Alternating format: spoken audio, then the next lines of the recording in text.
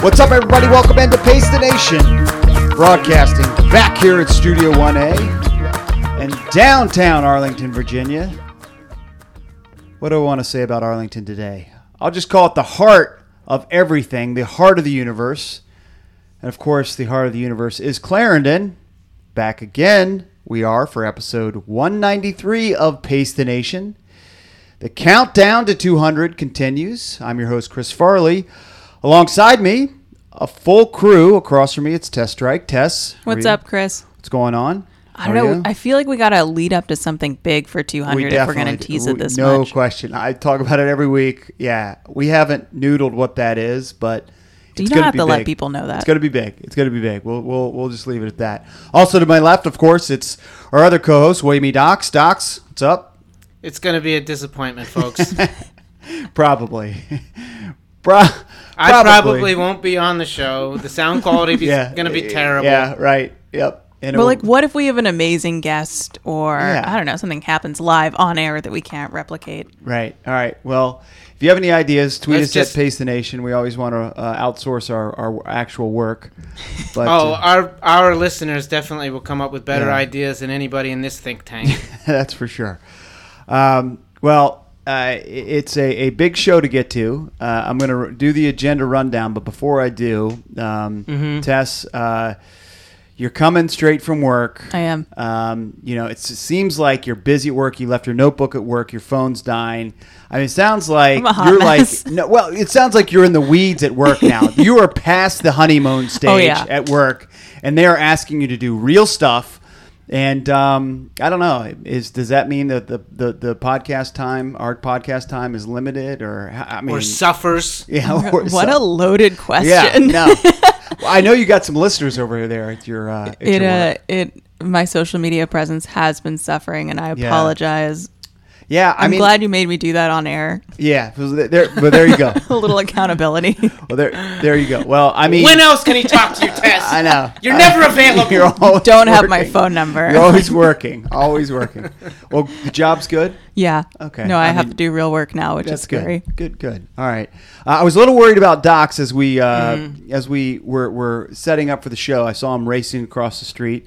Maybe jaywalking. But you didn't get hit. No, I definitely jaywalked, yeah. But it's the closest way to get to the studio from where I was. Yeah, you didn't get hit, but there was a couple other folks. Dude, I have calibrated very well how to get across the street in front of a car. It's probably not the best idea, and every year I get older, probably dumb. But the two people followed me, and they just strolled across the street. 6 o'clock in the middle of Clarendon on a Thursday 100% confidence night. that this car was going to stop. Yeah. Do you recalibrate as you age? You have to. You have to. Absolutely, yeah. You'll learn. Yes, but I did see those two, and they were very brazen, very sure that the car should stop. It wasn't in front of a crosswalk. Well, the car wasn't obligated to stop. But not obligated to stop, and I wouldn't risk it. I wouldn't risk it. I mean, they probably will stop. 37% of drivers these days are on Twitter or Facebook on their phone while they're driving. And I hope that nobody fact checks that. But yes, 37% sounds high to me, but yeah. No, but that's that only seems those low. That feels low to me. Those are for specifically those two social media sites. There's Facebook and Twitter. Yeah, there's a bigger population doing Instagram. The younger kids are doing Snapchat. A lot of people are doing messaging. There's a lot of distractions. There's only like 2 or 3 people in the world that are not on their phone while they're driving. Well, you're not one of them. Well, hopefully, if you are checking those social media feeds, it's at Pace the Nation. Check our feeds. Get off your damn phone. Yeah. All right. Well, big show to get to. Glad you made it alive, Docs. Good to have the whole crew here, despite the work and the playing Frogger here in Clarendon. Big show to get to today, guys. Excited to be joined in studio by a executive chef of 2 restaurants, of Maidon and Compass Rose. It's Chris Morgan. He's going to join us in studio.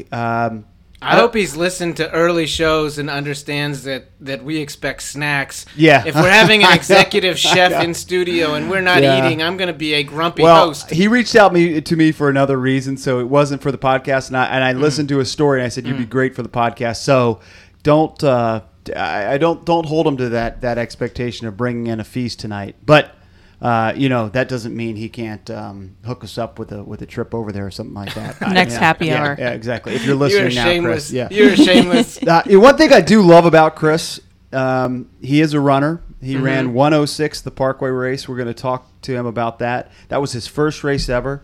But that isn't... What? Yeah, first race ever, 106. You missed that? We've already been over this. Parkway race. Unbelievable. But what I like most about Chris maybe is that his name is Chris Morgan. Easy to pronounce. I'm not going to botch it. All these guests come in here. What if he comes in and he says, actually, it's the French pronunciation. Yeah. Oh, gosh. I hope we don't have an Edgewater situation here today. So excited to have Chris Morgan in. His name is Chris Sullivan. Yeah. in studio. So we'll talk to him about his first race ever at the Parkway, running 106. He was a top 100 finisher there. Also on today's program, Docs has a story he didn't share last week, so excited about that. Hope I remember. There was a Hoka event, a 50-mile world record set at the Carbon X event this past weekend. So we're going to talk about that. Pretty cool event that was online. Really, really cool. I watched a lot of it, so excited to talk about that. There's some tweets that we haven't covered for the last few weeks, and also I need some explanation on some of these tweets too. Okay, well, this puts me at a disadvantage because I've been off social media. So you haven't 100%. seen. Well, I was hoping that you would be able to. A lot of Simpson references that I just haven't known. Good. Docs can guide us through that. But before we get to Chris, I wanted to bring up what's going on with me, of course, because we have to talk about that because I make this you guys quick listen. into the show. I know. I've had this shoulder issue. Oh my God. Yeah. Patting yourself on the back too much? Well, I don't think so. I think it might have been picking up my kit. I don't know what it was. Maybe it was patting myself on the back. I don't know. But I stole that joke. It's like rotator cuff. I don't know what it is. Anyway, I had my rotator cuff fixed many years ago. Was there something you did? Yeah, I remember I had that bike accident. Oh, that's right. So I didn't have any accident. But it was on the day of our first podcast. The very first podcast you and I did together, I tore my rotator cuff. Yes, I do remember. That was the fantasy fake football podcast. Yes. They're still out there somewhere on the interwebs. But my shoulder has been killing me for the past 10 days. Is it a heart attack? I don't know if it's patting myself on the back too much or a heart attack. I don't know. But I don't remember doing anything like falling off a bike. That was what was really irritating to me. Did you injure yourself in your sleep? I do that a lot. So maybe that was it, because I remember waking up and thinking, I slept on it wrong. It'll go away. Well, it didn't go away to the point where I can barely move my left arm. And I didn't mention it last week because, you know what, I started taking some antibiotics. I thought it would be okay. Antibiotics? Well, that's what the doctor prescribed. So he subscribed them? Prescribed. Did I say subscribe? Prescribed. So anyway, today I went in and I said, Doc, it is, and my doctor, Ben Kittredge, he's one of the best. Oh, I thought you were talking to me. No, not Doc. He's one of the best in the business. Ben Kittredge is the guy who did my shoulder surgery. Yeah, he does shoulder surgery, a big-time runner, great guy. But great surgeon, great doctor. Yes, he is. He operated on the correct shoulder. Yes, which is always... Did you write not this arm on the other side? No, you don't write anything on the other arm. You just hope that you have a competent surgeon, I'd hope. You're supposed to sign the shoulder. Really? Yeah, really? Before they knock you out, you sign the part of your body that needs surgery. What if you're right-handed and you got to sign? Like, how are you? I am right-handed and I had to do left-handed. I don't want to talk about shoulder surgery. Dude, it's great. I recommend it. I don't want this to go down that route. But I will say that while my shoulder was injured is probably when my fitness went downhill for good. I know. Because I couldn't do any upper body stuff terrible. For like a year and a half, and then I had the surgery, and it was another 6 months. So that was 2 years where I just atrophied. Yep. See, projecting terribleness on my life. Stop. I don't want to hear. This is the not lesson I learned from this is take care of it as quick as possible. Okay. All right. So I hope that it doesn't need to be surgery. I don't think it's going to need to be surgery. But what I wanted to mention today, I'm moving around a little better because I got a cortisone shot. So I've never had a cortisone shot. Did they give you a diagnosis for your shoulder? He took X-rays. He's like, yeah, we did X-rays. He said old age. is what it was. I mean, there was really nothing, maybe like a calcium composite or something. Julie keeps asking me what it is, and I'm like, I don't know. Did Ben Kittredge say that there was a calcium deposit? He may have mentioned that. That's what he found in my shoulder after the surgery. He only knows about that because he went into my shoulder. So that he didn't even know what it was until he saw my shoulder. So I to be totally transparent here, I'm not a great listener, so he probably he didn't tell me exactly. Probably Julie's Did you ask for like a write-up or notes? Not really. I just said, what can you do for me? What do I need to do? and that's pretty much it. Now that you're asking me these good questions, I'm like, maybe I should have done some more of that. Do you need to go into doctors' offices with like a healthcare advocate with you? Yes, I do. Somebody who will write down First of all, stuff. he needs to go to a pediatrician. For what? That's because you're a child. No. I do know what a pediatrician is. I thought that was where he was going with it. But I don't know exactly. So to answer your question, I don't know exactly. Great story. My point is I got a cortisone shot. So I want everybody to know I got a cortisone shot, and I'm hoping that fixes it. It's not going to fix. It's just pain relief. It's yeah, but he said it could go away after the cortisone shot, does its thing, because I think it just needs to heal with time. I think time heals all wounds mostly. That's a possibility Except if you tear something. Yes, but he didn't say it's a tear. He said the chances are I do remember this. He said 7% chance. So I'll take my 93% chance that it's not a tear. Episode 193, it's fortuitous. Oh man. All right. Well, I just wanted to update you guys. So when I update you next week and my shoulder is awesome and ready to go and I'm ready to throw left-handed, then... Which shoulder's hurt? It's the left, not your my right. left shoulder? Yeah. So fortunately, that shoulder's worthless anyway. It pretty much is. Mine was my right shoulder. Lifting up kids is the toughest thing. So cortisone shot, hopefully that worked. Tweet us if you've got a cortisone shot. If that worked for you, tweet me at... Run Pacer. That's not how medicine works. At Pace the Nation. I'm interested in your story because I want to know what's going to happen to me in the future. I will say, before I saw Kittredge, I was down in Richmond when my shoulder was really hurting me. Mm-hmm. And so I just had to go see a doctor. And I went to one of these doctors who just tried to rush me out because he wants to see like a record number of patients within the hour. That's how they get paid. So he can get paid, which I hate about the medical industry. Right. And like he was in the room for about 30 seconds. He's like, "What do you want me to do for you?" And I was like, that's not how this works. He's like, "Do you want me to give you steroid shot? What do you want? What do you want?" And I was like, "Order off the menu." I was like, "I tell you what." Well, that's how we ended up with some drug issues. I think. Order off the menu is basically it's exactly what he was asking. I would like for you to be the doctor and tell me what I need. I didn't go to medical school. Wow. All right. Well. I wish Kittredge is good, man. Yeah, Kittredge is a great doctor. Yeah, he is good. He actually did some diagnosis. Yes. And it was more than 30 seconds. Yes, exactly. I don't remember what he said, but it was good. I do know that. All right, guys, excited to be joined by the executive chef and owner of Meydan and Compass Rose. They're both DC restaurants. He's a new road racer. He's been running for 10 years, but he just ran the GW Parkway 10-mile race. He was top 100 there, finished in 1:06. It's Chris Morgan. He's joining us next here on Pace the Nation.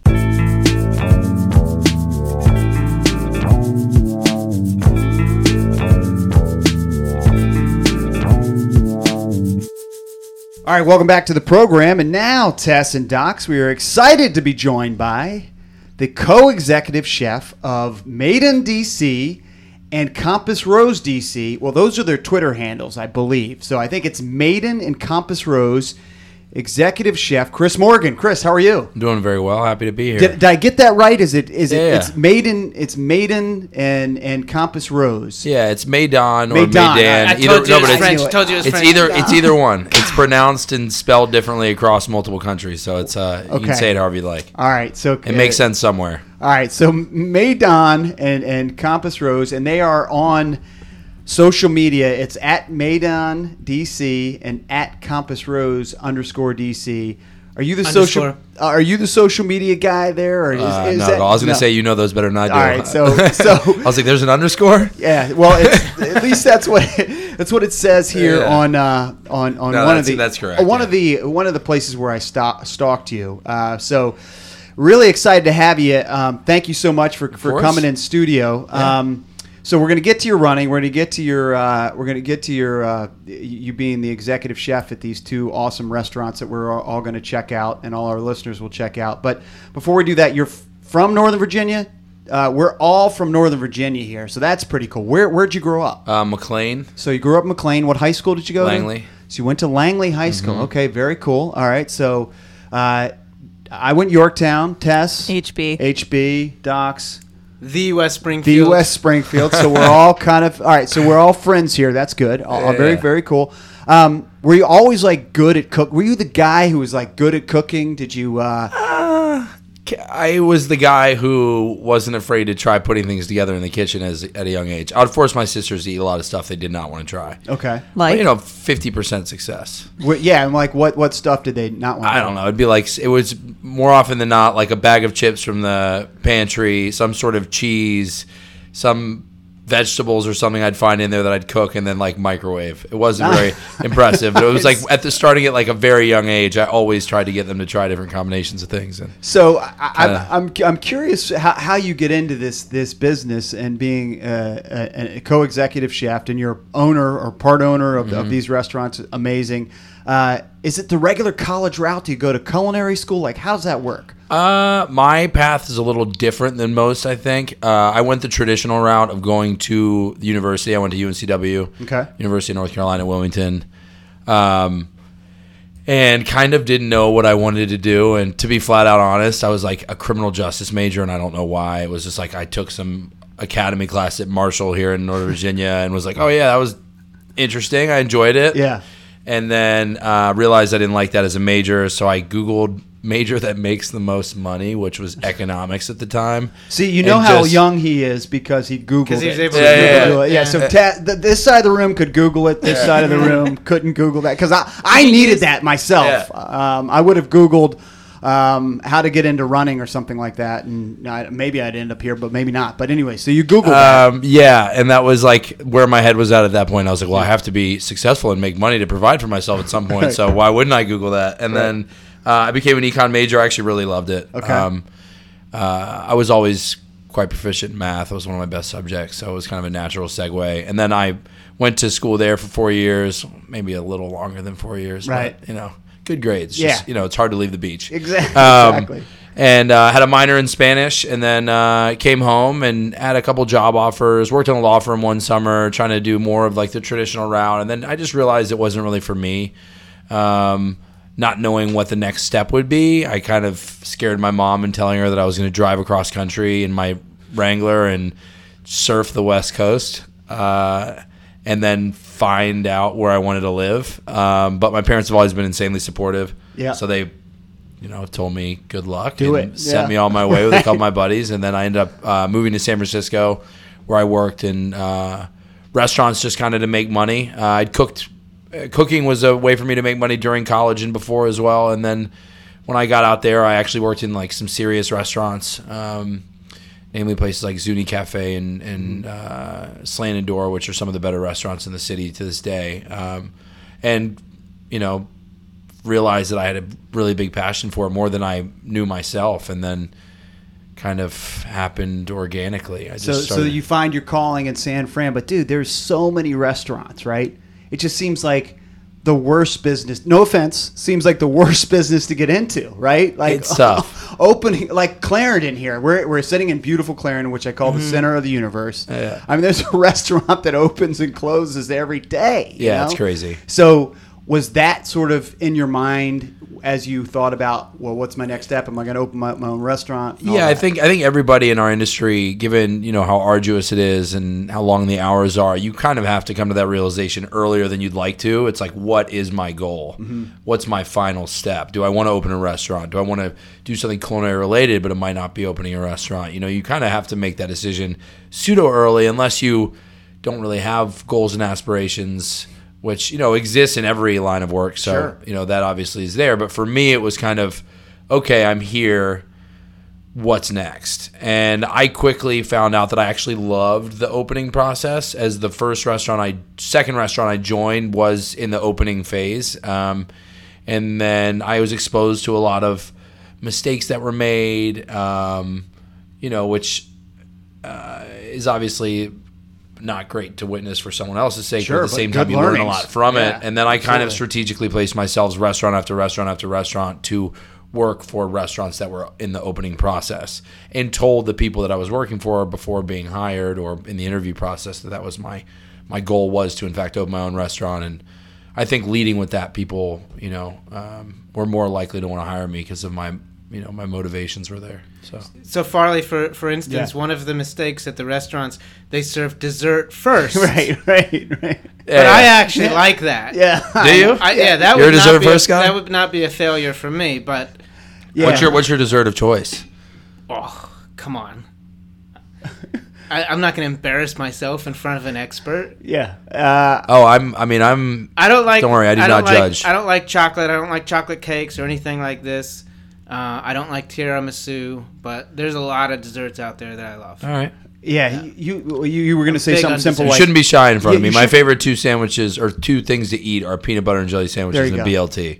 I'm about as basic as it comes when it comes to food. So his favorite dessert is ice cream. What do you eat? Do you just eat foie gras all the time? I think my favorite dessert. I also needed to stall a little bit to think of it. Apple crisp is probably. There you go. I respect that. Same with my mother. Vanilla ice cream. Mm-hmm. There it is. I'm with you on that. That's a good one. So he did learn dessert not first. Good learning. So these other restaurants. But then you open, right? Correct? Maidon and Compass Rose. So Compass Rose I did not open. I came on later. So you came on later. My partner at Maidon, Rose Previtt, is the owner of both restaurants, and she approached me as a friend of mine looking for someone to open this live fire concept with her. Gotcha. I reached out to my buddy Gerald, who I was in the process of. He and I were going to try to do our own thing together, and pretty far along in the planning process. And I told her I can't leave him because we were so far close down the road, to. We were about to seek investment for our own project, and I said, "What if we brought?" That was like, "What if the two of us worked for you?" Which is a kind of a different model, of course. So Gerald and you work for Compass Rose. You're the executive chefs, and then you're owner of. You guys are owners. We're co-executive chefs of both owners of owners of Maidon. Complicated, man. I can't believe you have time to be here on a Thursday night. You got two restaurants. They'll be fine to look after. Cool. So. Different foods, because our listeners got to check out both these spots. Different type of food, and what type of food? Mediterranean food? Like what kind of food? At Compass Rose, it's global street food. Okay. So things you would find, walking through the streets of Bombay or Southeast Asia, or name it, any place on the planet. We kind of can choose food from wherever. It's often in reference to a personal experience of one of our servers, something somebody grew up with, or just something we've researched and found really interesting. And then Maidon is North African, Middle Eastern, with influences from the Caucasus as well. So think like, we like to say Tangier to Tehran to Tbilisi. So, northwestern Morocco all the way to... I'm a geographically challenged. The triple T's. Yeah, okay. Triple T's. Okay, there you go. All right, that's good. I even feel like if that map, which you haven't hung up on the wall yet, which is inconceivable, was up, you wouldn't have been able to follow I probably would not have been. I don't think it would have helped. But Chris has traveled all these... But you have Google now. So I do. I do have Google, which I didn't in college when I was looking for my jobs. But Chris... does travel to all these places, and you look for inspiration at all these spots, right? Yeah. Last year, 2 years ago, I traveled to Rose. My partner is very big on traveling, and when she pitched us the idea of doing a restaurant with her, we didn't know the concept yet, but she said I wanted to involve travel, as that was how Compass Rose was kind of founded, and thrived off of that. And she goes on routine trips, and I went by myself to Morocco for 8 days, then Tunisia for 5, where I met her, then Georgia, and then ended in Lebanon. Wow. And then last year I went to Oman. Wow. What's the place where you're like, wow, people have to eat here? Like, you have to go to this place to eat. Like a city? Yeah, anywhere. Of places I've been... Beirut is pretty incredible. Got great food. Yeah. Okay. And it's also just gorgeous, and the people are incredibly nice. Everywhere I went was phenomenal. I honestly, my last year's trip to Oman was also incredible. It was like a paradise, rolling sand dunes, happiest people you've ever met, awesome. And beautiful food, and culture's incredible. And of course, Farley, Beirut is in. Again, geographically challenged. We're not doing a bit here. Beirut, Israel, Lebanon, of course. Yeah. God, yeah. All right. You know, I'm good at some stuff, not good at you. It's allowed. I'm so mean. Yeah, you are. All right. So all this time that you've been building your restaurants, you've been a runner, which I think is awesome. And I'm sure that's been a huge part of probably your success in growing this, right? Yeah, it has been. I mean,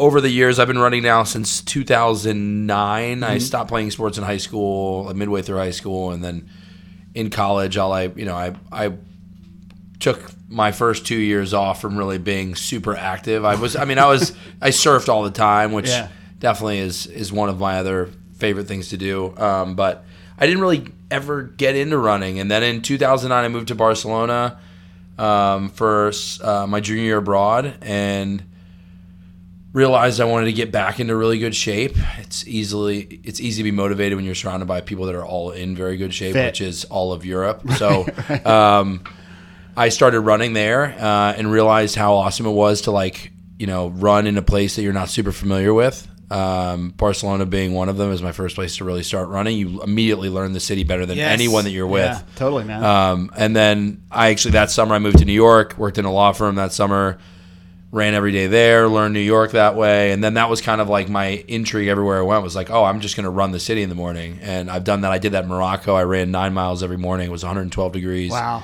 What time do you have Toms? In Toms shoes? Yeah, I only brought a backpack. Wow. And it's probably why my feet are damaged now. But I ran 9 miles in Toms and my running shorts and like a little jersey shirt, would go home, shower in the clothes I was wearing and the shoes, hang them up on the line, up on the roof, and it's 112 degrees. They dry out in 3 hours. Yeah.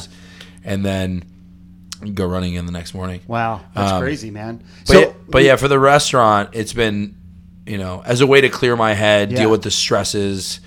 It's an insanely stressful, high-pressure environment, and one of the hardest things about working in restaurants is just the extreme stress level. So me having my morning run to decompress, clear my head is, it's invaluable. Crucial. I love it. Yeah. That's cool. Working in a restaurant, what time is your morning run? I get up. Everyone I work with gives me a lot of grief because they don't understand how I can do this. But I normally get up.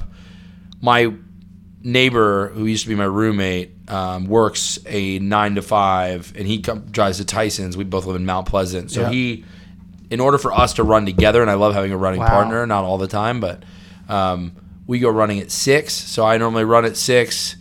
Or go to yoga at 6, and then I get done, and then shower, listen to a record, have breakfast, go to work at 9. How much do you sleep then? I mean, because it's got to be somewhat late nights, right? Yeah, till midnight. Okay. So 11 is the earliest. Midnight 12:30. Wow. Is late sometimes. It's not always 9. So you're a robot. Yes. Yeah, basically. Gotcha. No, but I have 2 days. I have 2 days off. Yeah. I'm very lucky to have 2 days off. A lot of chefs in the industry don't have even 1 day off a lot of the time, and I worked that way for years. But this model of myself and my buddy Gerald being the other executive chef he's been incredible. Having him, as a support system to be like, hey, if one of us is really tired, or when we were opening the restaurant, most of the time, if you open a restaurant, a lot of times restaurants, you'll go 3, 4, or 5 months without a single day off. Right. And the two of us have the ability, given the fact that there's two of us there, to be like, take the next 2 days off. And we've finally gotten ourselves into a place, and this is due to having an excellent staff as well, where we're able to take 2 days off. So I go pretty hard for 5 days, but then I definitely fully enjoy my days off. I sleep in. Yep. Still go for a run, but I don't have anywhere to be afterwards, so it can be a little more relaxing. Yeah, well, exactly. I hope that some of your coworkers and other people in the restaurant business are listening to your story, that you're getting up and running, and how big of a difference it made for you. And physically is great, but mentally, right? That's the biggest thing. That's really, honestly, I mean, I do like being in shape, right. But for me, it's the mental side of it more than anything. I tell people, they're like, oh, I don't understand how you're always in a good mood. And honestly, I mean, even when I'm not, I just try to pretend like I am, because especially when you're in close quarters with that many people in an environment like that, it just brings people down, and I don't want that. And people look up to me to be the guy that comes in with a smile, and right. And I owe that to running 1,000%. That's very cool. Yeah. Well, I want to talk about your first road race, which we're really excited about. I want to talk about your experience at the GW Parkway 10 mile.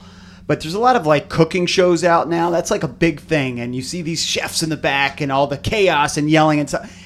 Is that Chris? This is not new, for the record. right? It's new to me. I did research on Chris the last couple of days, so I've watched some cooking shows. But is that accurate? Is that what your life's like, or Parts of it. Yeah. I mean, the yelling and screaming that exists in restaurants is a little more old guard. I think you're seeing less and less of that now. It's just, I think as, all these, Anthony Bourdain wrote a book about opening restaurants and his experience at a young age, rest in peace to him, great guy. Mm-hmm. He kind of exposed a lot of the secrets of kitchens and restaurants and all these shows have actually like shed a lot of light on the screamers and yellers, which we've all been through. I've been there. I've worked for chefs that are quite intense and, pans thrown near or at you. It's not fun, but I am very glad I worked for every single person that I've worked for a variety of different reasons, but all helped me get to where I am today. And I think it is good for people to go through kind of the gauntlet because you end up, you're so much happier with where you're at when you get there if you've had those really tough kitchen experiences. Is it possible to laugh when somebody's throwing a pan at you? Like if they say something ridiculous or, I mean, sure. Maybe if you're just really nervous, I would just immediately put my head down and just start working and pray that it didn't happen again. And you're fit enough that you could dodge the pan too, which is a good thing. I don't know. It's not always. Depends how tired I am. Yeah. It could also just hit me and I wouldn't move. But it is true. I go to when I'm in a crowded restaurant and just seeing because you're sitting there and you're like, all right, the food's got to be out in this amount of time, and it's seamless to the consumer when it goes right, but when it goes wrong, it's really bad, and that's tough. It's like you don't get props when things go well, but when they go bad, man, people are ticked. Well, that's the hard part. Like if someone has a bad meal experience, they're liable to tell 10, 20 people. Right. If you have a good meal, how oftentimes, besides like your significant other or your like really good friend, how many times do you hear someone say like, wow, let me tell you about this. But if you had a really bad meal, you're going to be like, hey, forewarning, never go there. So it really is, it is tough. Yeah. You're maxing out at a neutral review. Yeah, exactly. Yeah. 100%. We have an open kitchen at our restaurants. Cool. Both of them. One of which made on way more than Compass Rose. So when we go to your restaurant and our listeners go to the restaurant, we're going to see you 100%. Wow. Farley, if you want to watch the screaming, I want to see pans. You want to see some angry people? Yeah. Can we throw pans? Yeah, absolutely. Okay. Yeah, you can join the party. Okay. So we'll see you cooking. That's 100%. Cool. It's really fun. We and I think it keeps everybody honest, keeps you on your toes. It gives us really cool opportunity to speak with guests, touch tables. It makes it more fun for them. They can come up and ask us questions. And it's a live fire restaurant made on. So there's literally a huge wood burning hearth in the middle of the restaurant on the bottom floor. So when you walk in, no matter what, you have to walk by this big fire that everything's cooked right over top of. We actually don't have gas of any kind in the restaurant. Wow. So it's all wood fire. All right, we'll have to check that out. It's Made on DC on social media. I think it's Made on DC. Hold on. I think it's out on all of them. Yeah, it's madeondc.com. So give that a shot. How about if you spell Maydon real quick for me? MAYDANDC. Now I'm padding. No. Well, I was just saying, so it's like not made in. You go to the website and there he is cooking. There's Chris cooking. So, anyway, we did want to. He's now distracted by website videos. Yes, we did want to ask you about the race. Congrats, man, on your first road race. 106 for the 10 miles, 106 flat. You were 99th place at the Parkway Classic. I mean, just finishing the Parkway Classic, doing 10 miles is awesome. Finishing your first road race is awesome. But placing that high and doing that well, what an experience. Kind of tell us about that experience. So I had a lot of people have asked me over the years if I'd participated in any races. I mean, as short as 5Ks, but have you ever run a marathon? And My aunt is a huge runner. She's run, 20 plus marathons at this point. Still runs. She's in her late 60s, and she's a big runner still. And she's always given me grief for never having participated in a race. And I've always told her, I'm just like, well, I just love running on my own. But my excuse for 10 years. Yeah. My excuse has also been like, I don't know if I have the time. I never know what my schedule is going to be. So. But my buddy called me and said, hey, let's sign up for this race. The same guy I go running with, my buddy Scott. And, I just went for it. And then in doing that, I'm a pretty competitive person. I immediately was like, okay, well, how fast am I going to go? Because people started asking me that. And I was like, well, I don't know. I mean, when I go running by myself, I run in the low 6s normally. But I never run 10 miles at that pace. So I was like, well, I think I can do that. So then I just kind of set this goal of 6:30 per mile, which I just missed. I hit 6:36, but I was really, really happy. That was probably the single happiest moment I've ever had outside of restaurants in terms of personal achievements, because I was gassed. That's really good. I'd never run, like I said, I've never run that. I've run 10 miles a ton of times, but never at trying to hit a pace. And my aunt, beforehand, she calls me and knows me better than most, and said, she was like, whatever you do not sprint out of the gate. She's like, you're going to get there and you're going to see these really fast people that are faster than you, Chris. And you have to put you down as your pep but she talk. knows me so well. She knows me so well. She's like, you're going to try to run too fast. Yeah. And I was with these guys in the front, like 10 people for the first 2 miles. And the first marker comes up and it said 5:55, and I was like, oh, I feel great. And then I was still at 5:55 on mile 2, and then mile 3, same thing. Yeah. And then mile 3.5, I was like, okay, I got 6.5 to go. I'm starting to get tired. And then I just started letting people kind of slowly go, but I would try to, use somebody as a pace person to be like, okay, I'm going to run with you for a little bit, then maybe drag, and then keep going. And it's highly motivating awesome. For anyone that's never done it. I mean, you guys obviously, but it was one of the most like motivating experiences of my life as well, to be surrounded by all those people that are hyping each other up and just generally happy to be there. And then after the fact, having everybody around that's all excited and having beers or whatever together. Well, it was fun. You did a good job of documenting the experience on your Instagram. Thank you. It's C. Morgisborg. And I'm going to have to spell I love that joke, for the record. I'm a big fan. I'm going to have to spell this one. CMORGASBORD. So give him a follow and you can see his experience. Because you were kind of a little far up there. I was like, dude, this is your first race. Maybe go back in the pack a little bit, but you were up kind of with the leaders. Yeah. Well, okay. But no, you really did a good job. That's actually partially. So when we were all lining up, I ran to the bathroom late and then ran back over, and then by that time there were thousands of people in line and they were already in their places, and it was all taped off, so I had to run around everybody, and then the only entrance was right by the front. I was planning on running in the 6 to 7 minute like bracket or a little area, but I ended up being in the front like 20 people, and I was like, oh well, I guess when they took off, I just took off with them. I tell you what, if you started at 6:30 pace, I bet you'd been a 105 or maybe even a little bit below. That's what everybody's been telling me that does a lot of these. So means you got to do it again. Yeah, that's exactly right. So you run fast? You run fast regularly, but you're not doing track workworkouts or tempo runs or anything. No, like that? Not really. I've never really done anything besides organized. I do trail runs in Rock Creek Park a lot, where I'll have a set goal for how fast I want to run a mile on trail, and then I'll do like 3 trail miles and then go back to road or stay on trail the whole time. Like last weekend, I ran Saturday and Sunday, and my goal was to run what I signed up for a marathon, and I want to in September, and I want to be. You signed up for a marathon? Wow! Yeah, awesome. I want to be 6:40 or below. The ACE Sports Medicine one. It's the C&O Canal. Right. The International Peace Marathon. Yeah. I wanted to sign up for Marine Corps, and talked about literally as I finished the Parkway Classic.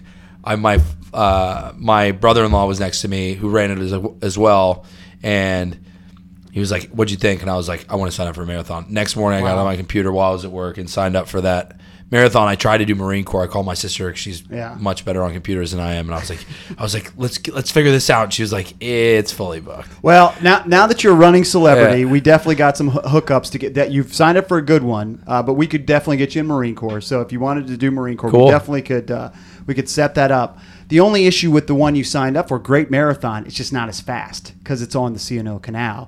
It's just going to be softer surface, isn't going to be as fast. Oh, really? So, okay, that makes sense. But it's flat, super flat, and could be is a great experience. So just food for thought. Yeah. Good one, dude. Good one. Well, my goal, awesome. And I don't know exactly how this works, and I know it's not as easy as just making us below a certain time. But my goal, whether it's this year, or ideally this next year, would be to run in the Boston Marathon.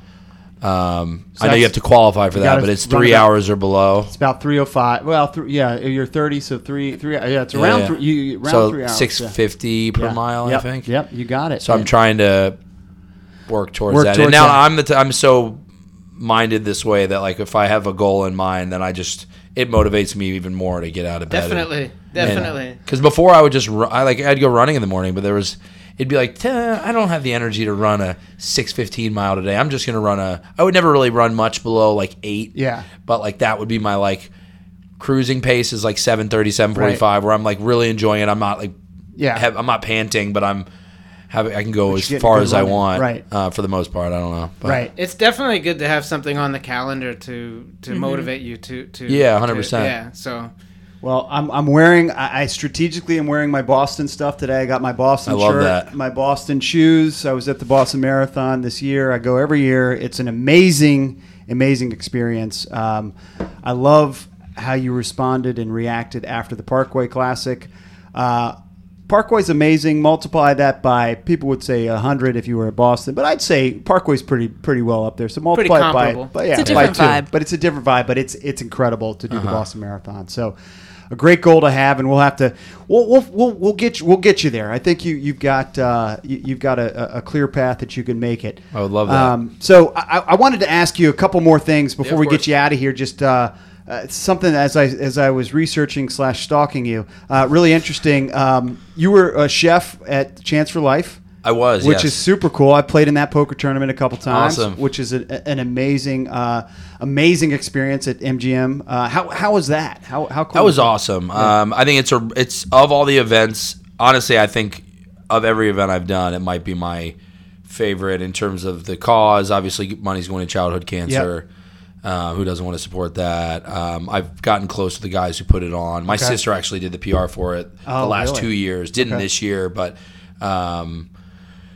for me, it's like it's a really cool experience because you get all these chefs from DC and surrounding areas that are really there for the cause more than anything, and the people behind it at MGM are so helpful. I mean, it was so well orchestrated. The people attending the event were a lot of fun. They were super happy to have us there. It was just like the entire thing was just awesome. A+. Yeah, and they raise over $1 million. Yeah, it was really great. And the celebrities that show up to take part and get people to donate more money. We're going to get this podcast. This podcast is going this year. We're going to find a way. I'm going to talk to your sister. Fill out my schedule with all these events, Farley. Tess, have you ever played poker before? I have. You have? Okay. I love the fact that you asked me like you thought I know. did. Yeah, it's so sexist. It's terrible. Very rude. Very super rude. So that's super cool. We should be a part of that event. Very, very cool. And you guys were a food and wine top restaurant of the year. Did I see that in the Washington? I'm not sure where I saw that, but is that true? Tell me about that list and how you made tops in that list. Yeah, we had a surreal year. You got so many awards you don't even know.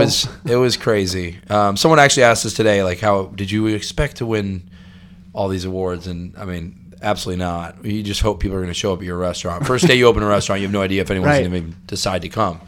But yeah, we were very fortunate. Food and Wine was very generous in awarding us 1 of 10 of the best new restaurants in America. Wow. We're 1 on the list, but it's not ranked. Okay, gotcha. It's just 1. It's just 10 restaurants.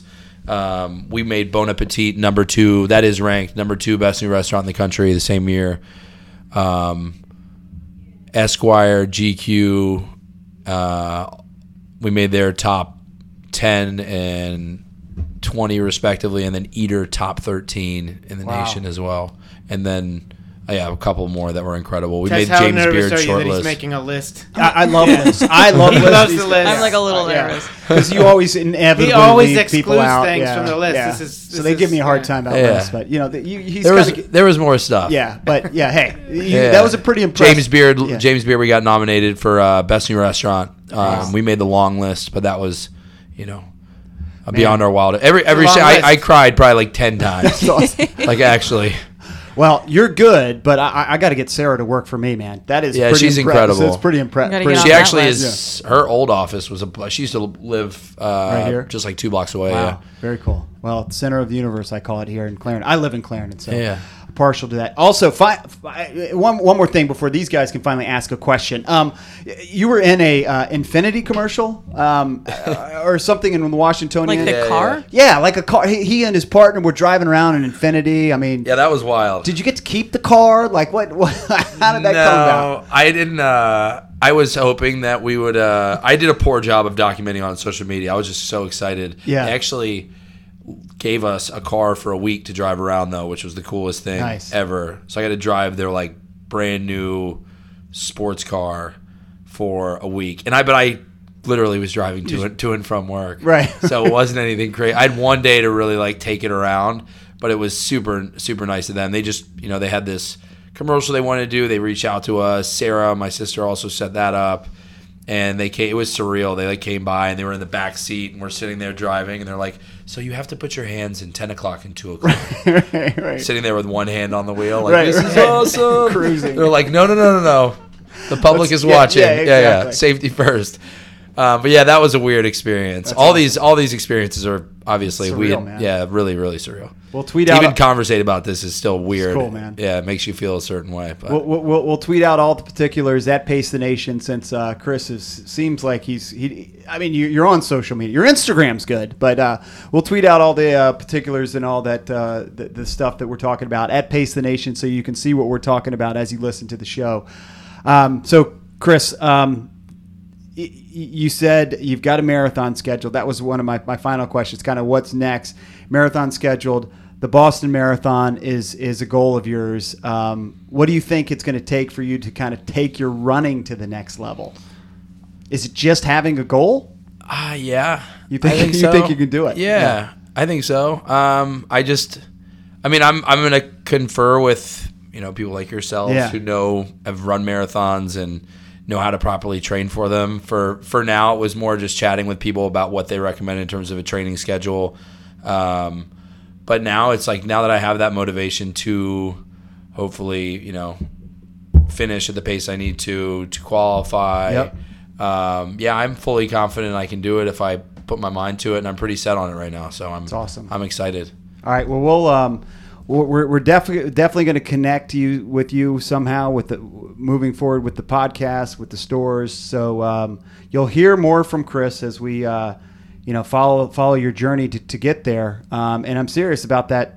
If you want to do not to take away from the race you're already in, if you want to do the Marine Corps Marathon, definitely let us know. We've got some connections. Awesome. All right, Chris. Awesome stuff. It's Chris Morgan. He's the co-executive chef at Compass Rose and Maidan, and those are Compass Rose _DC and Maidan DC on Twitter. And so check, if you're listening, check those restaurants out. Especially check out Maidan. I mean, really super cool. You'll see Chris at work. Are you there like most? Not Thursday nights, but every other night? Or I'm normally there Thursday nights, actually. Wow, I have a buddy in town from Boston Cool. tonight who I'm planning on seeing and haven't seen in a couple of years. Cool. So that's why I'm off, and this was Yeah, why this and this was actually came up. perfect. Cool. But normally I'm there interchangeably Monday through Friday. Cool. I have weekends off, which Yeah, is incredible. that's awesome. And rare, like I was saying Yeah. before. It's That's great. yeah. You're Sometimes not. I mean, it's Right. not always the Right. case. But as of right now, Monday through Friday. But is a normally my Thursday, thing, so- Friday night, if you want to check out, Yeah, I'll be there. Yeah, he'll be there, and you can And if not, watch my him. partner Gerald's there. And yep, can't miss so him. Very, very Tall cool. blonde guy with tattoos. Very, very cool. Yeah. All I'm right, a blonde Chris. guy without tattoos. So. He's, Awesome, yeah. awesome stuff, man. Chris, thank you so much. I really appreciate. Thank you so joining. much. Really happy to be here. Good stuff. There he goes. That's Chris Morgan. He's the co-executive chef of Compass Rose and Maidan. He joined us on Pace the Nation. We're going to take a quick break and be right back after this. All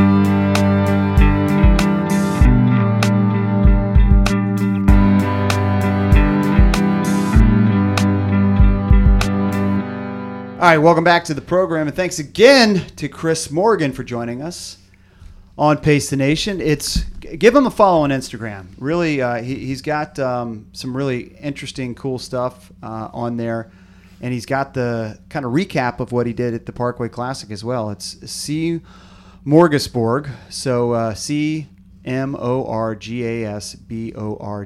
So give him a follow. Chris, do you know what that is referring to, what that joke is? Well, it's the smorgasbord of like stuff like he gave his siblings initially, right?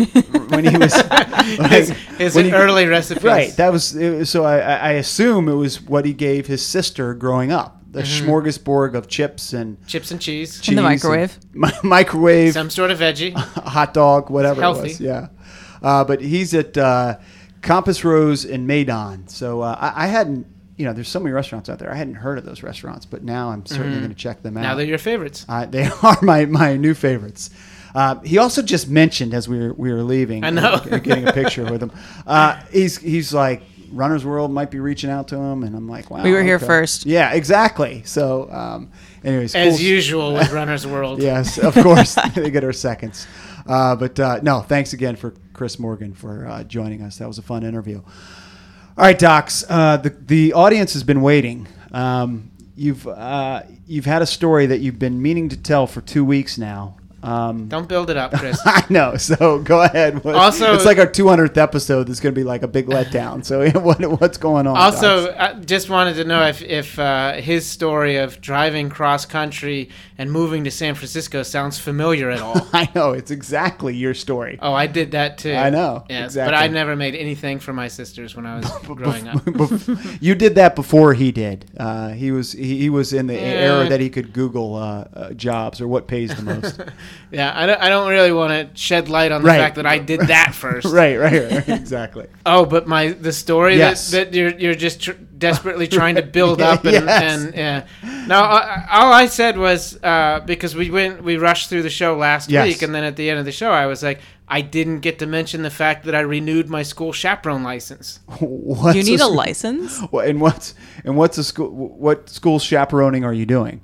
I did a middle school field trip last week. And you need a license? No, but okay. I just like to have all my paperwork done. Okay, all right. So tell us about the middle school trip. Well, I think I probably told you guys about it last year.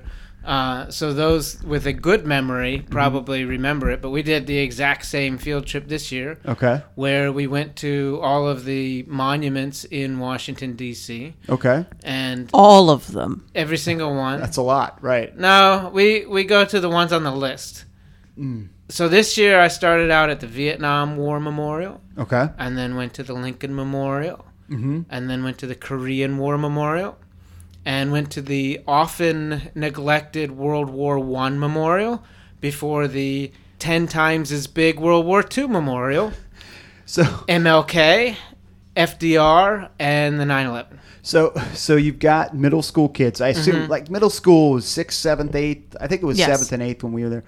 I think junior high is 7th and 8th, and middle school is 6th, 7th, and 8th. Okay, all right. I think that's somebody recently explained that distinction. I don't know if it's true or not, but all right. So middle school 6th, 7th, and 8th. So you've got junior high, all classes. So you've got all those grades represented. No, roughly. not on our field trip. I think I was with 7th graders. 7th graders. So you're with 7th graders. How interested, like really interested, are they in these monuments, or are they just interested in getting out of school? There was one kid who wanted to go back to school. I was like, what are you doing? What are you talking about? Wow. Come on. But, hey, that's his choice. Yeah, good for him. We're not here to criticize 7th graders. Yeah, we're definitely not. No, definitely not. Just to be totally clear. But yes, so... Well, I think the teaching staff at this school does a really good job of keeping the kids engaged at each thing. So they give them a packet that they have to fill out. So they have to answer certain questions, and then if you're lucky enough to be with one of the teachers, they get some insight to the tour. Kind of the backstory. Okay. So Actually, one time I stood next to the teacher, and then everything she was saying, I just sat right next to her and repeated to my kids, word for word. That's pretty good. Yeah, but more than I would have done. That's pretty good, man. You don't listen. Kids. I know. Yeah, we've established that. So that was the next thing I was going to ask. So, are you responsible as a chaperone to sort of teach these kids and talk about these monuments? I would like more responsibility. I actually asked them maybe at the end that there could be more preparation, but really they don't need that. They've done all the preparation for themselves. And for the kids, and they've got the packet so that they can go, and then you could just take everything in. It's funny that the previous year I had, like the night before I went on the field trip, I watched Drunk History, and they were talking about the Vietnam War Memorial. So I was like telling all these kids stuff I learned on Drunk History.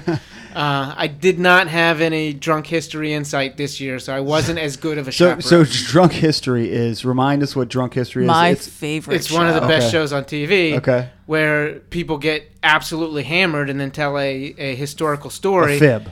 A true one. No, it's true. They actually have to be, like, they have fact checkers. Factually, okay. Well, they go over the story beforehand, and then they just get really hammered and tell the story in a hammered way. I'll have to watch this. And they have actual actors, like legit Hollywood actors, acting the scene out. So if you were telling... But they're acting the drunk scene. So if they're like using inappropriate language for the era in which it is occurring... Got it. Or if you're burping. So they're basically lip syncing the whole thing. So you're always hearing the narrator. But the narrator has to tell the story with voices so that they can have people in the background. It's brilliant. It's such a brilliant concept.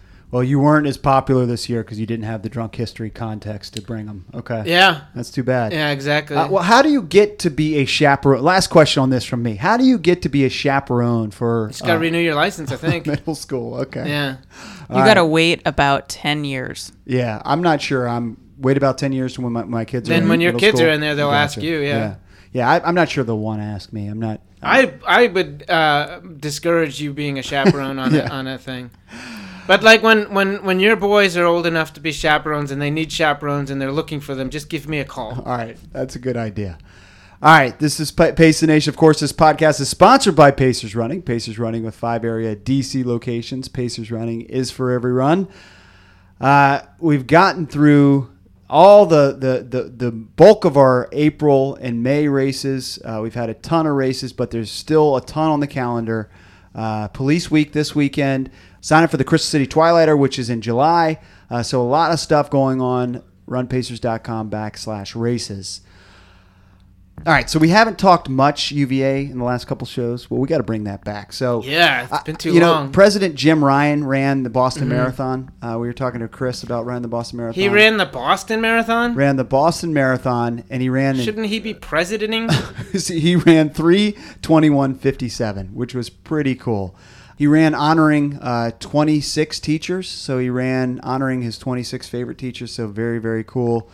Wait, his 26 favorite teachers? I don't know if they were his favorite, but that's what it said in the... From UVA or from his personal life? At the UVA Curry School. I do not like the president playing favorites. Yeah, I wouldn't say favorite. He just picked 26, okay?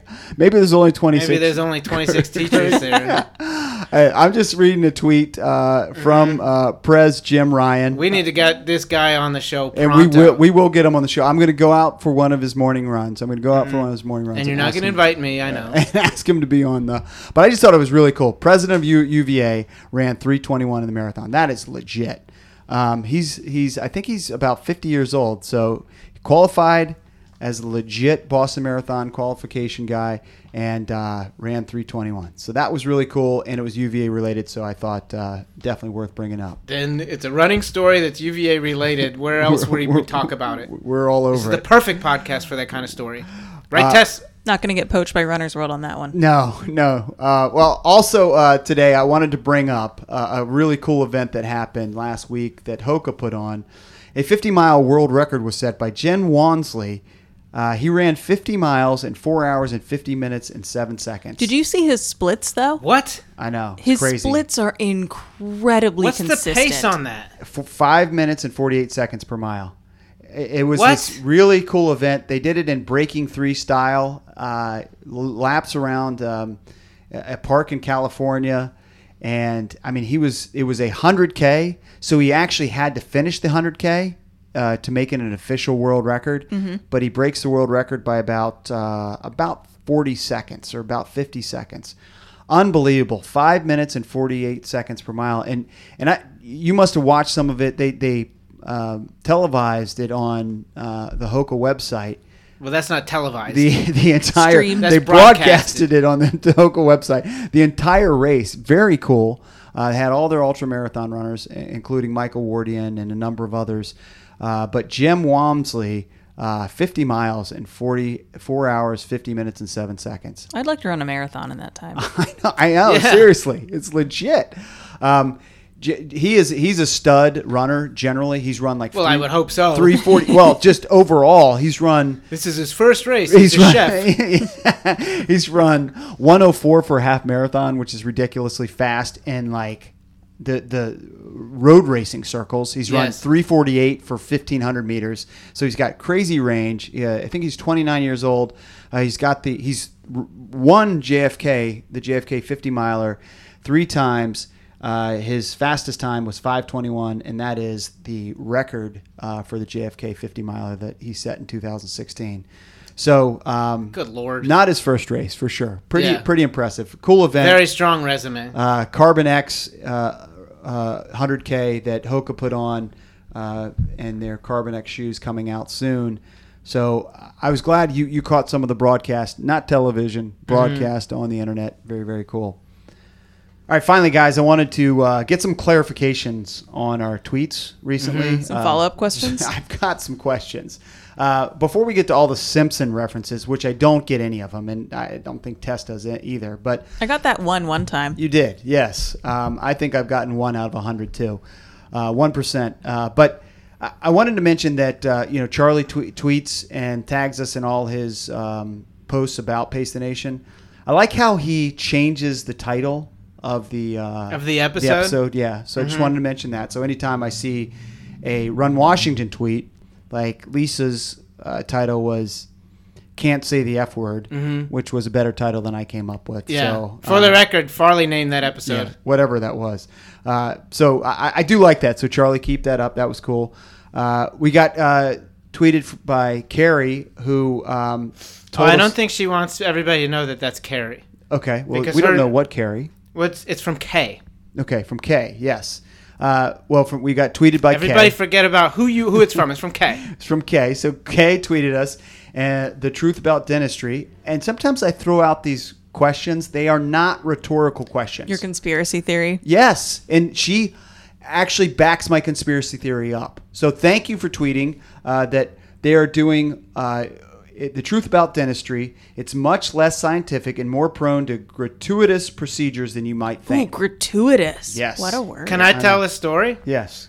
So always growing up, my dentist said, you don't need to have your wisdom teeth out. You're lucky. You don't need to have your wisdom teeth out.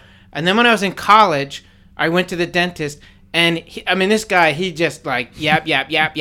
And he's in seeing the patient next to me talking about how he just bought a boat. And then he comes in and he says, gonna have to take those wisdom teeth out.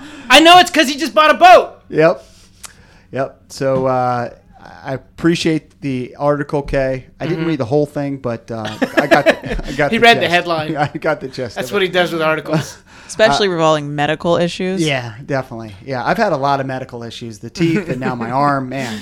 You saw a doctor. It doesn't matter if you listen to the doctor. Appreciate Run Nebraska. They sometimes will live tweet our shows. Really enjoy that. They also recommend it to random people, like Lindsay tweets them, and they just tweet her and say, hey, listen to Pace the Nation. We love people promoting our show. Welcome to the show, Lindsay. Without us prompting them to.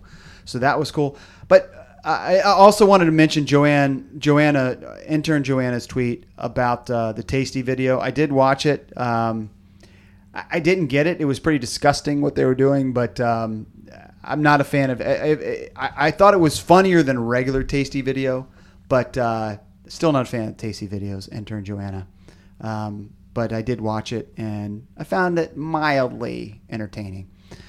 But I wanted to get to the Simpson references. I mean, every time I look at our mentions on Pace the Nation, it's mostly like Simpsons bits. Yeah. Like, what's going on? Like, well, I'll tell you how many references are you making a show that we don't know about? It's 100%. I'll tell you what's going on is you guys are not paying attention to the feedback. Mm-hmm. You're right. There's a lot of Simpsons feedback, so maybe you guys shouldn't kibosh the Simpsons references. I can't go through all the Simpson episodes. I mean, it's just too many. I know, but stop trying to rein me in on Simpsons right. references. I do that. You should understand what our listener appreciates. You're right. And because of that, I'm going to do the entire third season right now. I will play all of the parts. Season 1, Episode 1. Yes. I'm not really doing that. Okay. Should be episode 200. Yeah. Michael P. Miller likes the Simpson references. Sati, I've seen some Simpson references. Run Nebraska, Simpson. Everybody's Simpson references. So I guess you're Homer right. memes. Yeah, I guess you're right. So keep them coming. Tweet us at Pace the Nation. Always enjoy feedback about the show. All right, great show, guys. Thanks so much to Chris Morgan for joining us. New road racer. First race ever at the GW Parkway Classic 10 miler. He's also the executive chef at Maidon and Compass Rose. So check out his restaurants today. Or on another day. If you already have dinner plans. That's true. All right. That's Docs for Tess. I'm Chris Farley. This is Pace the Nation. We will see you next week.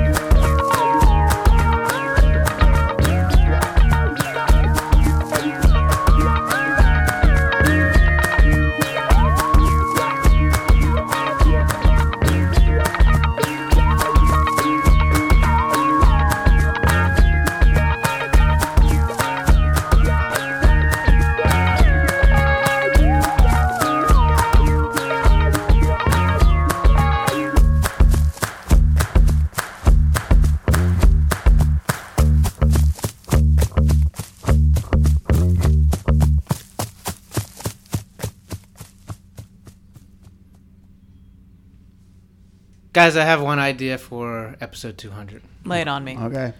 What if we did like a director's commentary on a previous episode, or even better, a director's commentary on the previous 199 episodes? Like bonus disc style?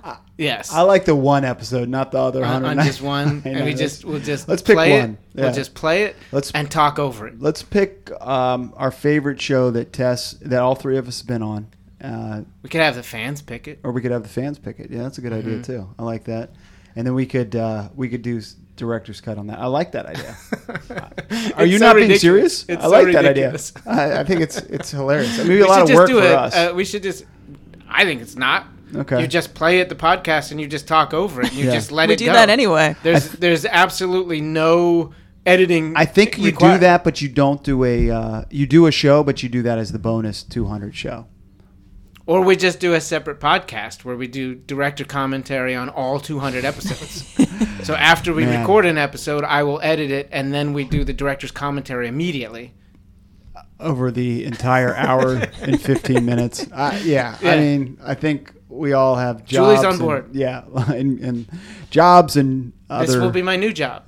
This is my new life. This will not pay as well as your other job. Is that a Simpsons reference? Yeah, it could be. It might be. I don't know. It might be. I don't know either. All right, I like the idea. Let's do that. All right, so tweet us at Pace the Nation. Which one do you want to hear? Or they can still come up with ideas about something that we should do for the 200th. Right. If they can trump this idea, do it. Then we're still open for suggestions. I don't know if a lot of people got to this this Easter egg because I didn't talk very long into the. You think that's what's keeping people for the Easter eggs? I think people that know the Easter eggs are there, they will stay for the Easter eggs. You're right. And I think that there's probably people who don't even know that the Easter eggs are here. It's true. And that's the best part of the show. I'd argue that there's other good parts of the show, but yeah. It's the most authentic part of the show. It is. Definitely. There you go. Yeah. Okay, let's come up with another Easter egg. I think we got plenty. I got to pick up my kids. They're fine. They can walk home. You gotta get your chaperone license. Here's a true story. When my grandfather was 5 years old and his little brother was 3 years old, they took the train from Texas to California by themselves. You're kidding. You could send kids through the mail, though. I feel like that was a refugee situation. Oh, man. The best part, my grandfather would tell that story, and he said when they were in the train station in Texas, they got like $5 for the 2 weeks or something like that, and they saw a baseball mitt in the, a baseball glove in the store there, the general store, which is it was like the baseball glove was $2, and they really wanted it. They really wanted the baseball glove, and my grandfather said, if we still have money when we come back from this trip, we'll buy the glove. This is what he told his 3-year-old brother. $3. This is a 5-year-old budgeting. That's amazing. Wow, that's incredible. Did they have enough money for the? He never said whether or not they bought the glove. He just when he tells the story, he talks about that and yeah. That's a classic. Perfect. Just stay on the mic. Yeah. No eye contact. No eye contact is good for the sound, but it's also a good way to just deal with me in general. Yeah, perfect. Yeah, it's okay. So just tell us about your ride over here so that I could just adjust it. I didn't get upset in the Uber ride, but I was sitting in the back, and I never have an Uber driver who wherever I have to feel like I have to interject or tell them to make a different turn. And we were in Georgetown. I grew up in Northern Virginia. I grew up in McLean, and we were driving through Georgetown, and he decided to go up Wisconsin and then try to cross over across all the traffic. But apparently I haven't tried to do that ever. I just say, fuck it, I'm staying on M Street and just see what happens. And I was so very close to being like, can you please just let me out here? Yeah, this I'll was walk. The worst idea. Yeah. We hit immediate bumper to bumper, nearing a stop sign. But dude, you made it on time. I still gave him 5 stars because I never I never take away. I'm just you know what? The sound is good. I would have interrupted you, but I do like a good transportation update. What is the movie theater that's IMAX? I was thinking about saying it was IMAXed or something also that's not accurate, but that's all right. I can't think of how to craft it. Is that it? No, tweets. Okay. Tweets of the week. Oh,